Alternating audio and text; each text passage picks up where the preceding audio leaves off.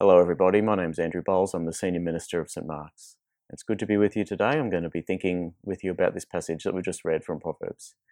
As you might know, we're continuing our series today looking at the book of Proverbs. This is something that we've been doing this term, and thinking about wisdom and how this book teaches us to live in a wise way in the world. And so we've seen over the weeks that the way of wisdom is a way with many facets, including the way that we listen to people who are wiser than us as they teach us about how to live in the world, including looking at the creation around us and how God's put wisdom into everything around us.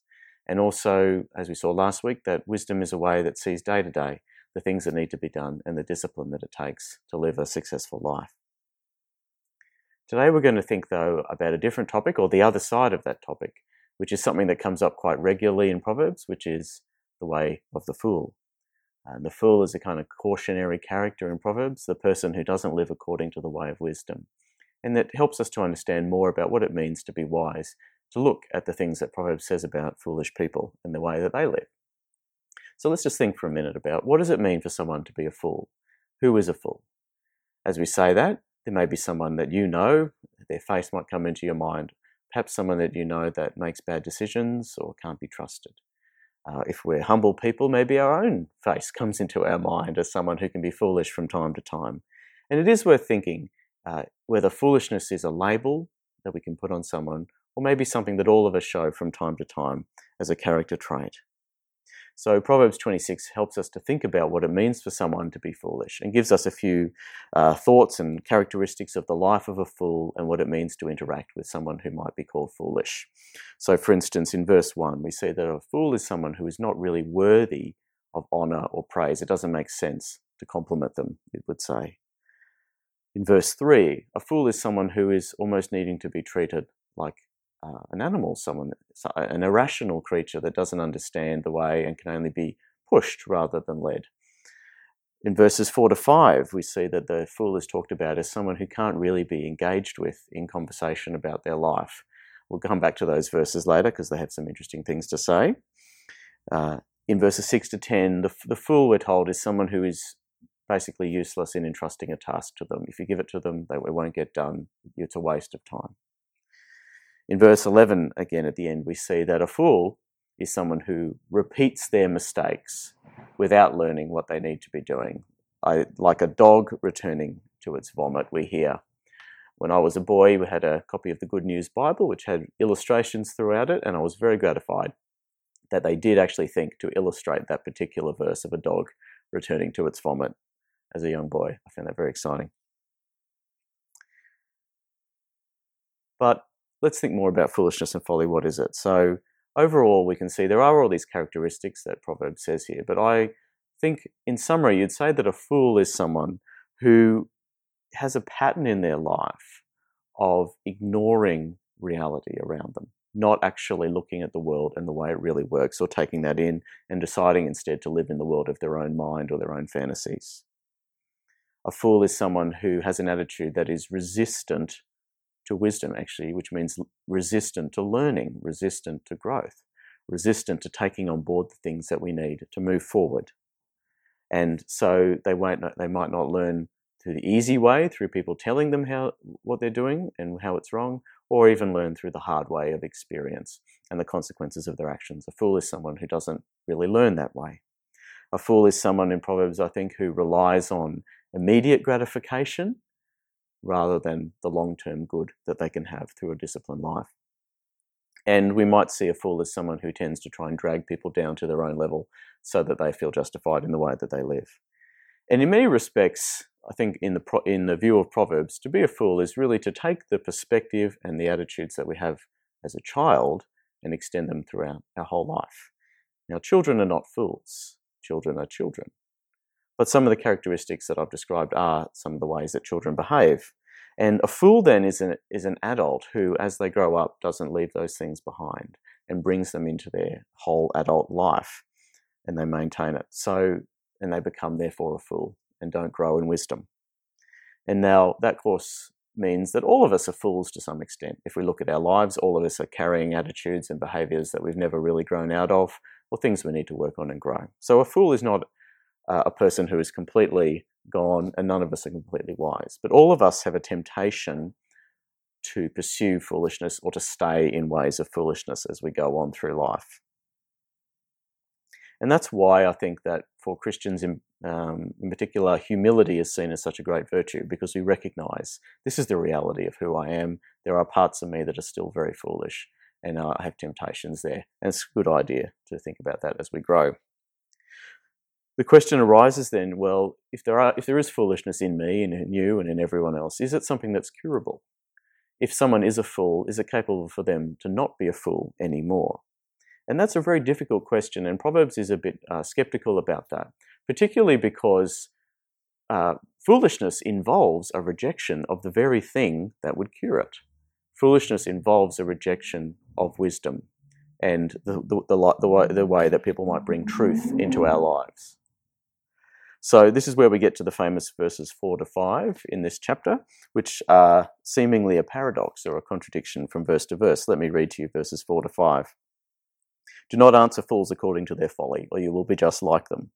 Answer fools according to their folly, or they will be wise in their own eyes. Now, I don't think that's a mistake in the Bible. I think it's two proverbs that are weighing different realities. The first, in verse 4, is a bit more pessimistic about fools. Most of them says, a fool won't listen to you. If you answer them according to their folly, they'll just... You'll look like them and nothing good will be achieved. If you've ever tried to argue with someone on social media, you might have experienced this. So that's a pessimistic view. Fools really aren't going to listen. Verse 5 is more saying, well, no, in some cases, it's okay. Give it a try. Fools might listen to you. And if you don't give them some perspective, they'll just think that they're wise. So those are two perspectives, one positive and one negative. The reality, though, is I think Proverbs would say it is hard for a fool to learn. It is hard for our words to get through to them and to change their perspectives. And it's likely that they may have to learn the hard way through experience and suffering to get the message. So the way of the fool, it's a difficult way, it's a dangerous way, it's a tempting way. And I think the application for us today is to realise that, yes, we are all tempted to be fools, to the extent, as we looked at last week, that we're tempted to take shortcuts in life, to do the easy thing, to avoid facing reality, and to do the necessary work of growth. That's hard, and it's not something that we like to do, but it's necessary if we're not to stay fools. And we're reminded then today that acquiring wisdom is a lifelong task as we move from the way of foolishness to the way of wisdom. It's important that we keep ourselves at that task throughout our whole lives. One of the sad things is when someone gets to their older years and they haven't done this and they haven't necessarily become wise. It's not automatic. We might remain fools unless we take the steps not to. So it's an encouragement, I think, for us as we think about the way of the fool is to look at it. Is that the way of our own life? And what are the areas where we might see the consequences of our lives, the outcomes that teach us, perhaps I have been a fool, and perhaps I do need to listen to people who are telling me different. If things have turned out badly for me, how much of that is actually my fault? And I need to seek a different way. That's a very brave decision to make and a very courageous thing to take on, to say I have been a fool and I need to learn. But I think the encouragement is that if we don't do that, we'll never move forward. I'd like us, though, to move on a bit further now from Proverbs and look at the bigger picture of wisdom and folly in the Bible. One of the things that we know about Proverbs by reading the Bible itself is that the perspective in Proverbs on wisdom and on life is, however true, a limited one, and that there are areas of the spiritual life and of the reality of the world that are outside this two perspective of wisdom and folly that Proverb gives us. For instance, the books of Job and Ecclesiastes actually criticize the perspective of the wisdom of Proverbs, saying it's too simple to talk about life that way. And I think also in the New Testament and in the teaching of Jesus, we see that this idea of wisdom and folly becomes a bit more subtle, and there are new perspectives given on it. So in Proverbs, there are two parts, the way of wisdom and the way of foolishness, two paths we can follow. I think in the New Testament, we've seen there are actually three parts and different ways of thinking about this topic. So Proverbs encourages us in our own life to move from foolishness, to move from the way of the fool as we grow into the way of wisdom. There's these two ways. But what the Gospels do and what the New Testament does after Jesus is teach us that actually wisdom itself, that we've grown into may be something that we need to move on from into something even different and deeper. I think the New Testament would teach us more clearly that wisdom itself, or what we perceive as wisdom, can become captured by the powers of the world and the sinful nature. And so wisdom can become a worldly wisdom, which is a kind of sin-infused practicality or a pride in our achievements, which then is in opposition to God. So people know how to get ahead, they know how to live well, they know how to do all the things that Proverbs thinks are important, but they still miss the point. And so the Gospels actually offer a criticism of this kind of wisdom in a different way. And this is what the Apostle Paul would speak about as the foolishness of the cross. So we see in 1 Corinthians chapter 1, verses 18 on, he speaks here about how the cross of Jesus interacts with the wisdom of the world. He says, "For the message of the cross is foolishness to those who are perishing, but to us who are being saved, it is the power of God. For it is written, I will destroy the wisdom of the wise, the intelligence of the intelligent I will frustrate. Where is the wise person? Where is the teacher of the law? Where is the philosopher of this age? Has not God made foolish the wisdom of the world? For since in the wisdom of God, the world through its wisdom did not know him, God was pleased through the foolishness of what was preached to save those who believe. Jews demand signs and Greeks look for wisdom, but we preach Christ crucified, a stumbling block to Jews and a foolishness to Gentiles. But to those whom God has called, both Jews and Greeks, Christ, the power of God and the wisdom of God. For the foolishness of God is wiser than human wisdom, and the weakness of God is stronger than human strength." So you can hear here, Paul is talking about a different way of wisdom that actually can be called foolishness, or the way of the wisdom of the cross. And it is a foolish way, according to the perspective of the world, because it does things that we think foolish people will do. To follow Jesus and to take up the cross means to actually throw yourself into a path that involves suffering and can lead to death prematurely. It also involves repeatedly forgiving and giving people chances when they failed us, even if they don't change their behaviour. And those sorts of behaviour is actually part of the way that the cross teaches us, but it seems to be foolish if we think about practical wisdom in the world. But the issue is, I think, that Paul is saying this appearance of foolishness in this type of behaviour, the way of the cross, is just how the kingdom of God and the reality of God's presence in the world, changing people, how that actually translates into worldly experience when it confronts the wisdom of the world as it is. So it's a way that says we're not about getting ahead. We're not about building up a successful life. And yes, suffering may be part of life. And that foolishness is actually real wisdom, because it takes an eternal perspective rather than just the perspective of this life and what we can get. And this is a criticism, again, that's made in the Old Testament of the way of Proverbs. In the book of Ecclesiastes says that no matter how wise I am, no matter how much I have accumulated through my wisdom, in the end, death and time will overtake it all. And so what is true wisdom? And the question that Jesus would ask us, I think, is does my life make sense? Is it wise, given the reality of my own limitations, my death, and the life to come? So with that perspective, what wisdom am I showing in my life? Am I following the main thread of wisdom in the world and looking to get ahead and to do what needs to be done to achieve a successful life, a satisfying life? Or am I looking ahead further than that, to the age to come, to the kingdom of God, and the things that will build me up as a person in God's image, in that light, in that reality? So these, you can see, it's a different wisdom. And again, I think it's something that is beyond the perspective of the wisdom of Proverbs. This is something that many people in the life of the church have taken up over the years. There's a tradition in parts of the church of what they call holy fools, or fools for Christ.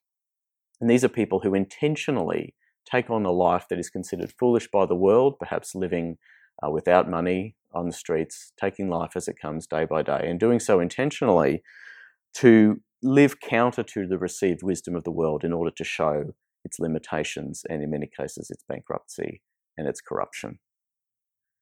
Because the question we need to ask as Christians is, what does it really mean to be wise in the world? And are the people of the world that are successful and respectable, that are seen to be wise, are they truly wise according to God? Or if that's our way, have we just embraced foolishness by another name and put off the reckoning with that foolishness to be on the grave? I think this is a good question for us today, and I hope that for myself and others who are listening to this, that the experience of going through a pandemic and the questions that raises for us has brought us into closer contact with the reality of life, the fragility of the world, and the systems of wisdom that we build up, and help us to ask deeper questions. What is the true wisdom that we're basing our life on? And are we willing to embrace more of the foolishness of the cross in the light of that? Because as Paul says, we learn through that actually, no matter how wise we are still weak, but it's God's weakness in us is actually stronger than our human strength, because there's a deeper wisdom that we flow in there, the wisdom of the cross. And so I think the question today we finish is a very pointed one for us. Am I a fool, or am I a wise person? Am I a fool or a wise person according to Proverbs? So am I willing to embrace the developmental challenges of life, the hurdles that I need to overcome to live a life that is wise? And do I have the courage to face reality and grow? And if I am a wise person, am I further able to embrace the foolishness of the cross and to allow that success and knowledge and strength are only passing things, and that the wisdom of God is actually found most strongly when we embrace our weakness and allow Him in?